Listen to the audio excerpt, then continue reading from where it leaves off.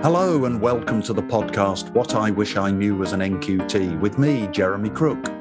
This is a show where my guests and I will share with you our experiences, both good and bad, of life as a new teacher. Today I'm talking to Lucy Williams, who has just completed the first term of her teacher training. Now, as you know, I usually talk to teachers who have already completed their training, from those who have just started being a full-time teacher, right through to the ones who qualified in the distant past, like me. But I recently spoke to Lucy about her current teaching practice, and I was so impressed by her reflections on being a teacher that I've invited her on the podcast today. Lucy has worked with children for the last 18 years, so she definitely started young. She studied child development at GCSE, then completed a diploma at college before gaining a first-class honours degree at university. So she sure knows a lot about child development. And now she's putting all of that study into practice and has completed one term of her PGCE. Lucy, welcome. I'm delighted to be speaking to you today. Oh, good morning, Jeremy. Thank you so much for having me on the show today. So let's start with a bit of background. What inspired you to become a teacher? Well, Jeremy, it's a little bit of a mix between personal life experiences and education. In primary school, I had a fabulous male teacher who... Are the men always the best? I shouldn't say that, course, should I? Jeremy. He's absolutely fabulous. He was a male teacher who really tuned into his students' needs and pupils' learning. But unfortunately, when I was in primary school, I was 7 years old, I lost my father. Oh, no. And this was it was a really challenging experience to go through as a child. However, this teacher was so tuned into me, and whatever way I'd walk in that door, he would know that, she needs a little bit of time with me, or he might pull me out of assemblies and we'd have a 5-minute chat. But that 5-minute chat made such an impact on me. I've heard that before from teachers, actually, who've worked with children who've lost a parent, and they all say the same thing. Don't follow any particular criteria. Just work with the child. What the child needs is what you provide, and that's the way to help them the most. And clearly that's what you found. It did. And you know what, Jeremy, it worked because I felt valued, I felt loved, I felt like I could face the day when obviously things were a little bit tougher at home. So that for me left a huge memory. And if I can be that sort of teacher, be that welcoming, loving, valuing adult to the child, then I would love to be able to put that into the education system. Another experience as well. So when I was at university, I was diagnosed with dyslexia. Right. But you got a first-class honours. It hasn't held you back. Oh, I had to work very hard. Nothing's achieved without hard work, though, is it? That's right. So I've had to learn lots of different strategies, and I say that I have a lot of tools in my toolbox that I carry with me everywhere. So with the dyslexia side of things, I've learned different strategies to cope in educational situations, and I would like to sort of implement that onto the younger generation, and just to give them that aspect that anything that you can do in life is achievable, no matter what learning needs you've got. So I'd like to mirror that onto the children within the classroom. Yeah, that's so important, isn't it? Because everyone has a difficulty in one way or another. And what you say is so true. What we have to do is try and provide for every child, to give each one what they need. Sorry, Jeremy, I was just going to say lastly as well, unfortunately, the last couple of years, I had a traumatic experience in my life that was very challenging. During that experience, I had to be strong. I had to have resilience. I had to have that fight and wake up the next day and continue the day that I had planned. So from that experience that was very negative, I pulled out a positive, and I feel like I can now achieve anything when I put my mind to it, and I have that resilience. And being a teacher, when I was younger, it was like, oh my goodness, I can't do that. I've got dyslexia. I can't manage all of that. And it's taking that step at a time, and just that message really that you can do anything that you want to do.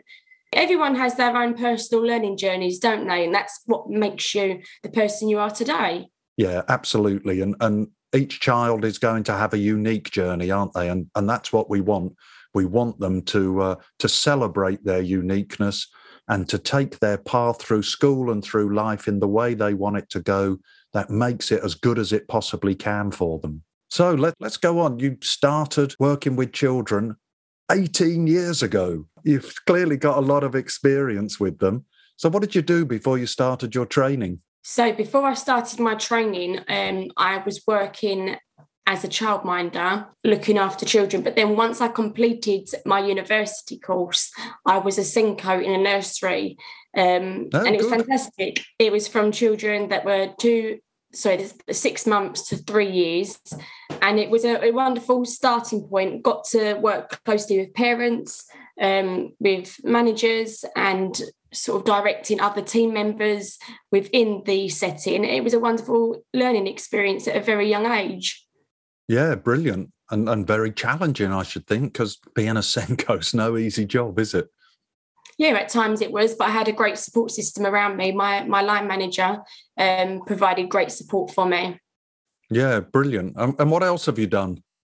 So after that, Jeremy, I then went to a hospital and I worked on a children's ward as a play worker. I did. It was a fantastic job. It gave me fantastic experience. I worked with children from newborns up to the age of 18 years old, and it was very varied.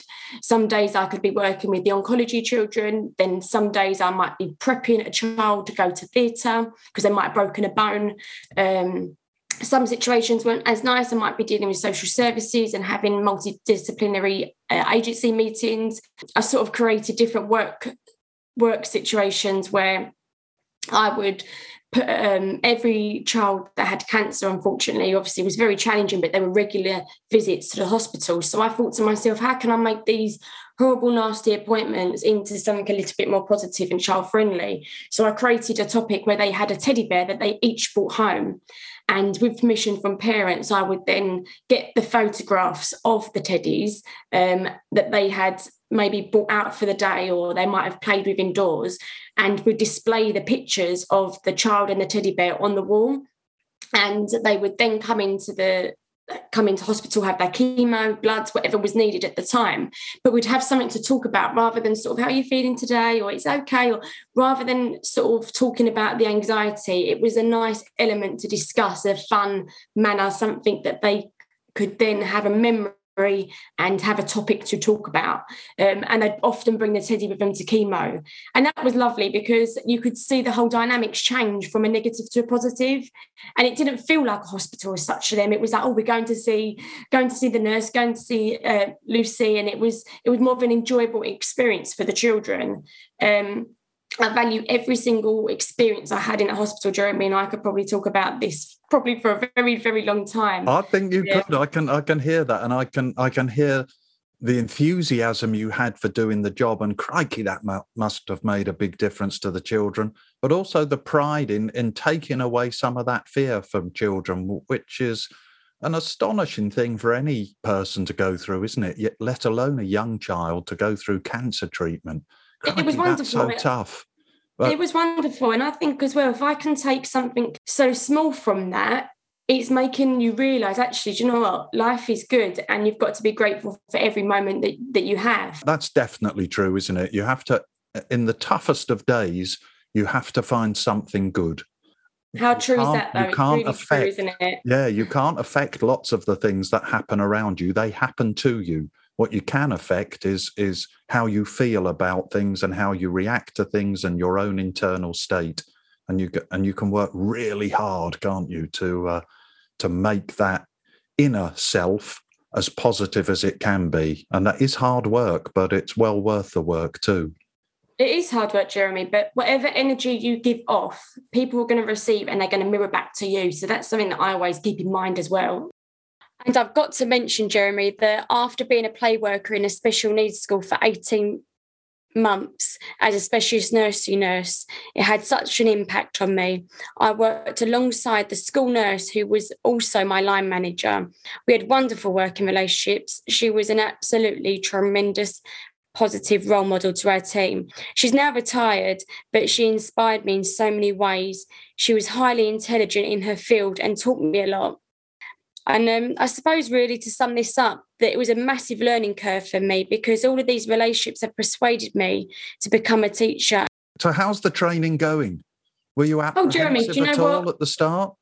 Oh, yes, I did. I have lots of questions in my head. I'm a hockey player, and I do training, and I play a game on a Saturday, and I also work on a Sunday. Oh, crikey, that's a pretty hectic timetable then. It is. So I was very apprehensive as, can I manage? Am I going to fit it in? Am I going to make time for my family? Am I going to have that correct balance between the workload and personal life? And it is challenging. Even to this day, Jeremy, I'm going to still be pushing through. And I explain it that my foot is on the accelerator and it's not coming off.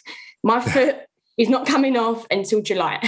Yeah, great way of describing it. In fact, when you're a teacher, your foot's always on the accelerator, actually. I was talking to my mum. My mum's 90 now, and she's been staying with me for a couple of weeks, for a bit of nurturing, bit of pampering, because she still lives on her own.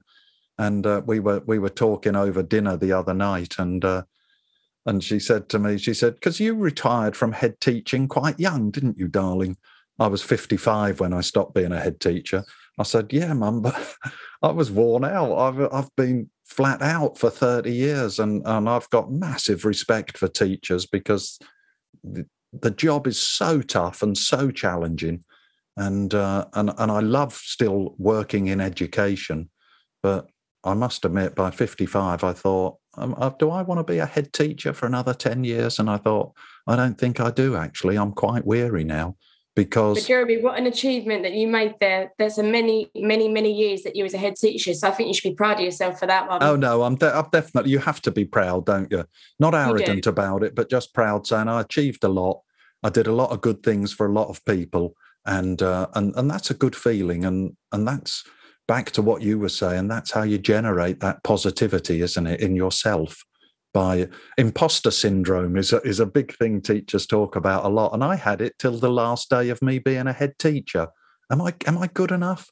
And whenever I had that thought, I thought back to a success, and I thought, well, don't forget you sorted that problem out, and that looked like it couldn't be sorted, and you did that, and these children still contact you, and these people still tell you what an impact you made on their careers or on their school life, and you have to keep topping yourself up, don't you, with the good experiences? You do. That's a coping strategy as well, isn't it, Jeremy? Totally, and an essential one. So tell us, what's been the most enjoyable bit of the training? It's got to be the time in the classroom, Jeremy, the interaction that I get with the children, the natural, general smiles that you bring to the children's faces, and watching them progress, finding a child might struggle in a particular area, and you put that input and then you see them succeed.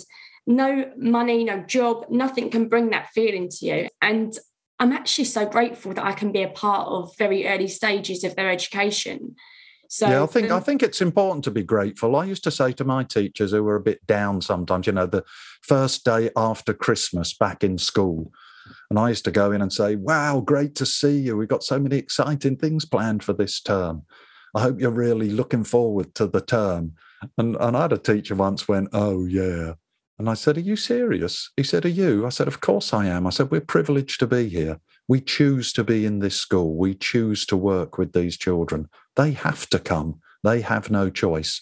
So the least we can do for them is to be very positive about being their teacher and respect the fact that they have to be in our class and we can do the very best for them. And I think that's a really important stance to take every day. Yes, I agree. So what about, what's been the most challenging thing in the training? Oh, I would say balancing personal life with studying. I study every single night but a Sunday when I'm working, and finding the time for my partner, for my family.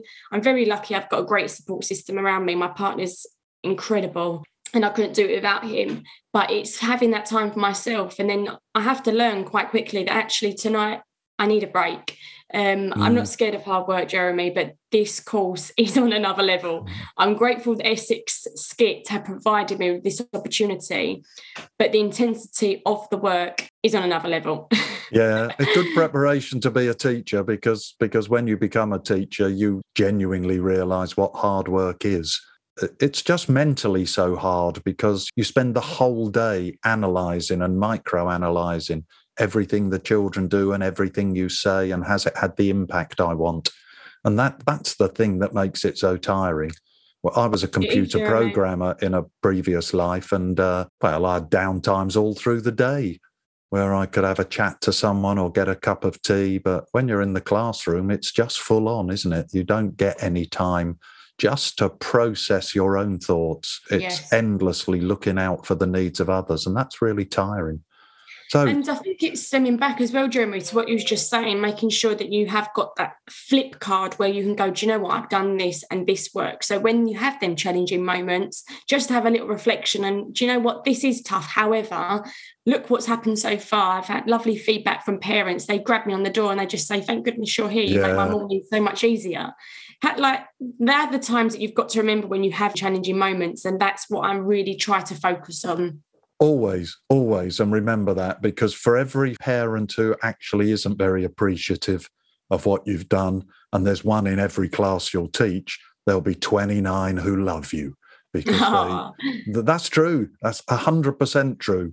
As I say, there are some, and I always felt sorry for the parents who were quite difficult, because clearly they were carrying their own personal baggage around, and it wasn't personal to me that they were unhappy.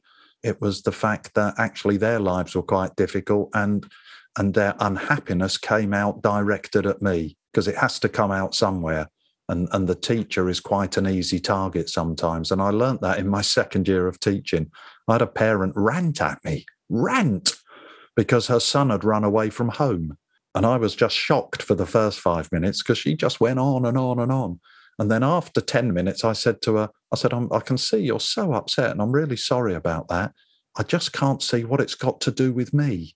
And she said, no, I'm so sorry. She said, I just had to come and rant somewhere and I didn't know where. So I came and saw you. I said, do you want a cup of tea? And she said, that'd be really nice. I said, next time you're upset, don't come in and yell at me, whether it's my fault or not. Just come in, we'll have a cup of tea and we'll sort it out. And that taught me such a valuable lesson, because I started off with her ranting, thinking, I've done something terrible, I've done something awful. And as she went on and on, I realised it was nothing to do with me at all. And she was just very unhappy about what had happened, and I copped it. When we chatted before Christmas, you told me about a really valuable learning experience you'd had in class. What was that? I did, Jeremy. So basically, I had a lesson, and we got warned at the start that you're not going to all have fantastic lessons. But this particular day, I experienced a lesson that I wasn't happy with. I was bright red, I was very hot, and my wonderful mentor, Rianne Fish, said to me, are you okay, Lucy? And I said, no, that was terrible. And basically, what happened, Jeremy, is at the beginning of the maths lesson, I was allowing the children to shout out. But towards the end, I started to sort of think, oh no, why are they all shouting out? This isn't working. And I highlighted what was happening during that lesson. And I reflected. I often reflect on my journey home. What have I done well? What can I do better? Where can I improve? And I thought in this moment, the problem was me as the teacher. And from that day, I learned that even if I'm a teacher trainee, I'm the leader in that moment. I need to set the examples, I need to role model, and I need to set the behaviour. And that's something that I didn't do on that particular lesson. And I reflected and I thought, I'm stopping the learning here, because all the calling out, I couldn't assess who was learning. I couldn't see who was answering. I couldn't see who needed extra help. It was just, for me, it was a disaster. My lovely mentor, she said to me, that wasn't as bad as what you thought it was. But for me, I knew I could do better. So I had a good conversation with myself that evening, what I needed to do and what I needed to put in place. So the next morning I went into my mentor and I said to her, look, Rianne, yesterday was a disaster. I know why it went bad. Can I have a chat with the children and just highlight the problem? And she said, of course you can. And we had a good conversation, the children and I just said, children, I noticed something yesterday. It didn't feel quite right. And when I went home, I had a little think and I recognised that we was all shouting out at once. And I think we can do better, don't you, children? Because then we can continue learning and we can all have a go at talking. I can't hear you all at once. And their little faces, yes, Miss Williams. But from that point, it just was like a light bulb moment. My lessons going forward were more engaging. They were more controlled. I feel like I could do more assessment for learning in the moment. And it was recognising in that moment what went wrong, but also having that open conversation with the children. Because if I just brush it under the carpet, they might have thought, oh, we'll do that again today. But it was just being open and honest. And that's one thing as well, Jeremy, that I have learned, that I'm open and honest with the children. The children know I'm learning. I tell them every week what I've learned at university. And we have this relationship that we build trust. And I try to incorporate that into my lessons. For example, I'd done a science experiment and I had hot water. It was lukewarm water, but to them it was hot water. And I said to them, children, I've got some hot water that I'm going to bring into the circle now. Can I trust you? Are you all going to sit still? And they all said to me, yes, Miss Williams. And they did. They sat perfectly still. They were almost fine statues. And I said, see, children, I knew I could trust you. And it's small little comments that you build that trust in the classroom. You build that ethos within the setting. And I feel like as well, when you have that, the relationship bond gets stronger and stronger. No, it does, because trust is central to every great teacher. If you don't have that, then you can't challenge children, can you? You can't expect extraordinary things from them, because if they don't trust you, they won't take the risk. And if they do trust you, they're happy to take any risk. I really like that point, that point you raised, about that consistency, the consistency of the expectations. And that's one of the, I mean, it's great that you've learnt it so early, because it's one of the golden rules of becoming a great teacher. Make sure the children know what they're going to get every day in terms of the way you behave with them. It doesn't matter how you are feeling, whether you've not had a great night's sleep or there's something going on in your personal life. It doesn't matter. When you're in that classroom, you've got to be consistent, because essential. It's essential, and it's only fair on them. It's actually really unfair if you're not consistent, because you don't create clear boundaries on how they are meant to behave, and you're giving lots of misconceptions. Yeah, we call it ambivalence. The children aren't quite sure. Can I do this or can I do that? And that creates stress for them, because they're not quite sure what is okay and what's not okay. And then that, of course, impacts heavily on the learning. So that's a great lesson to have learned so early. What else have you learned then? You've done one term of training.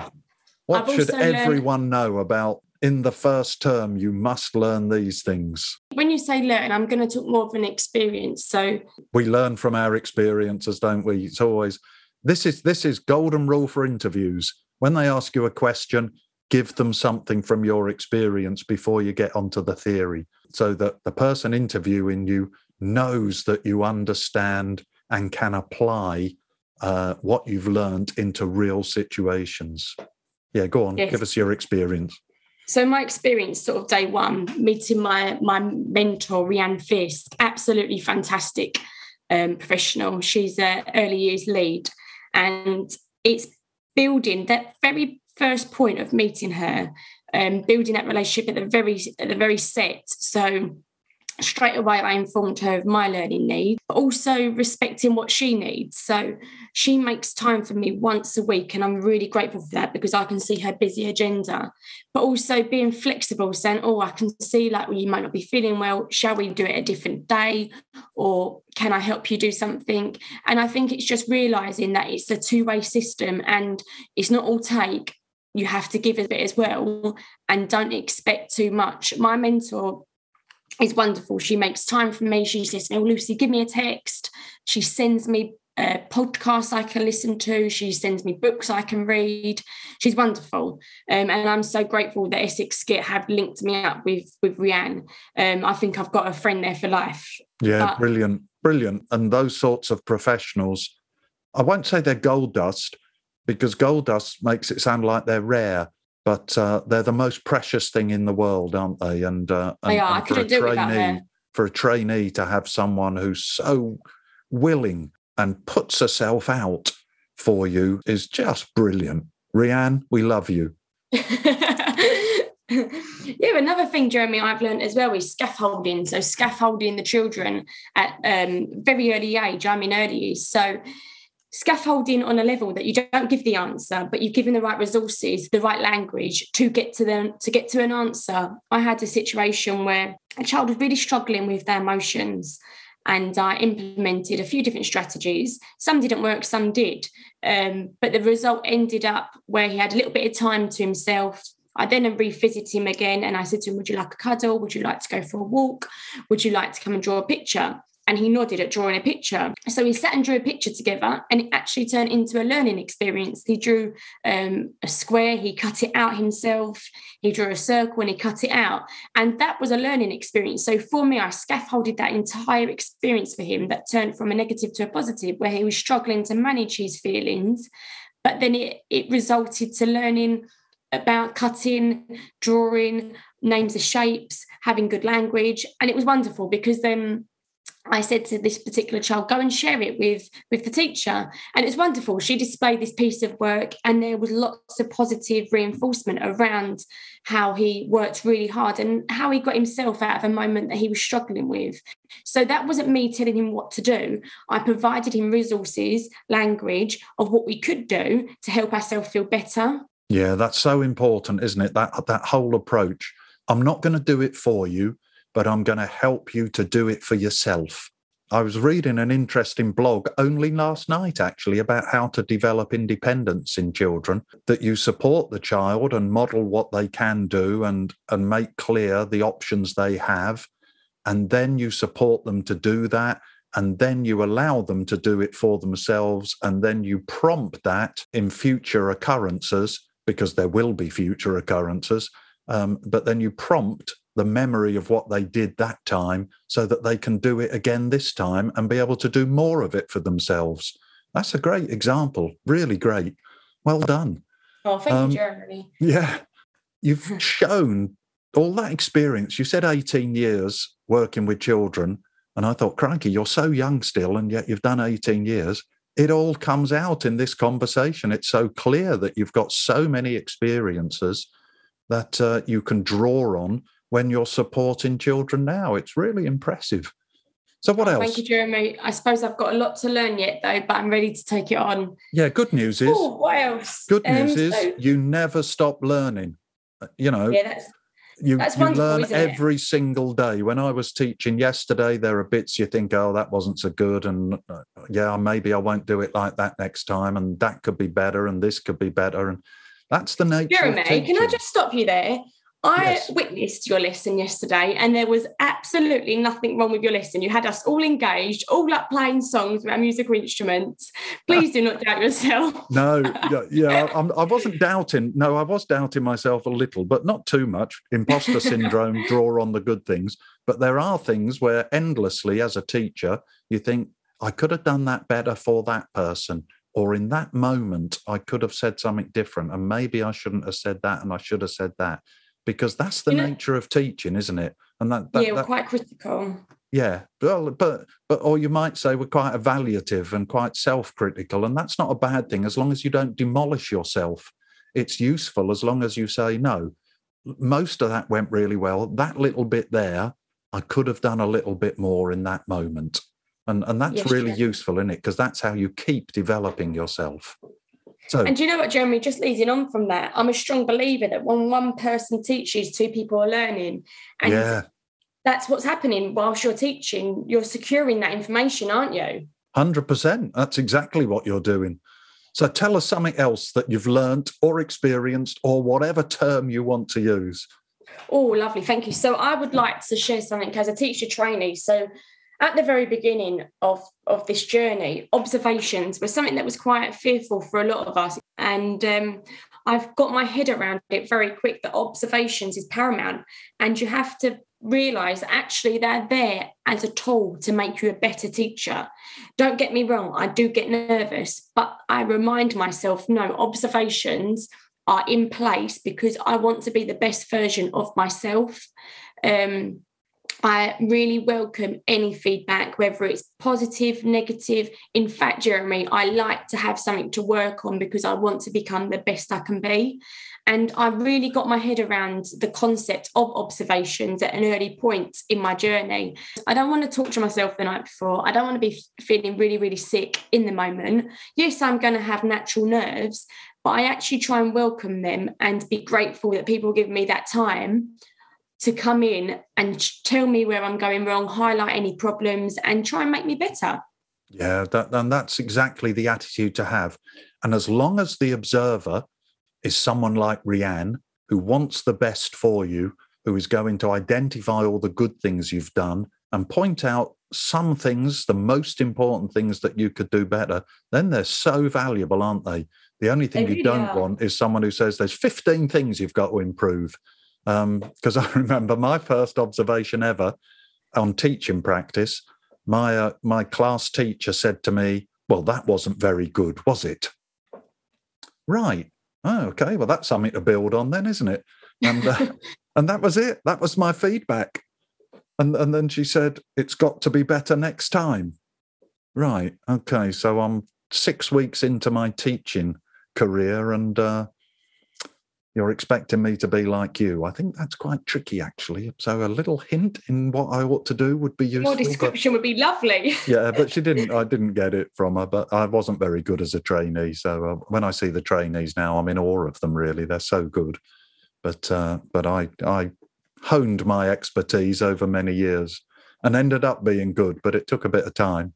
Right, we've got time for one more thing, Lucy. So have a quick trawl through your experiences. What's one more thing you're going to tell us that is absolutely pivotal to becoming a very good trainee teacher and then ultimately a very good qualified teacher? I just like to say, Jeremy, enjoy the moment, enjoy what you do, enjoy them special moments in the classroom, trust your children and love them professionally, show them that you care, that you value them. For me, the children are the most precious things in this world. They are the next generation. And be that positive role model, be there for them and just nurture them and let them ask the questions, let them explore, give them good learning opportunities that they can make the best that they can to society when they're older as well. Wow, that's about 5 things. So well done for getting all those points in there. I'll make sure I write them all down in the blog that goes with the podcast so that people don't miss that great list. Well, you've made so many good points during our chat, Lucy, and I love the fact that you want to be a unique teacher, and that's come over so clearly in this conversation. There's a great quote from Bette Midler about being unique. She says, "Cherish forever what makes you unique, 'cause you're really a yawn if it goes." And that's what children deserve, isn't it? They deserve a teacher who shares their personality with them and who makes their experience in school a unique one for them. I think that's just so important. So well done, because I can see that already just talking to you today, that that's the sort of teacher you're going to be, because children see right through the teachers who aren't unique, who aren't themselves. And I think making the most of your unique talents is such a good message for everyone. And you've put that forward so clearly today. So thank you so much for talking to me. Thank you for your time today, Jeremy. I've really enjoyed coming on your show and having a chat with you. So thank you so much for asking me to join you. I feel privileged. Great. It's great. I've thoroughly enjoyed it. So what now, listeners? Is there something that Lucy has said that resonates with you? There must be. I do hope so. If you've enjoyed this podcast, please hit the subscribe button in your podcast app. We'll keep you updated on what's to come and more on Twitter @WhatNQT. I look forward to being with you next time for another thought-provoking educational chat. And crikey, Lucy, today has been thought-provoking. Until then, I'm Jeremy Crook, and this has been the latest podcast from What I Wish I Knew as an NQT/ECT.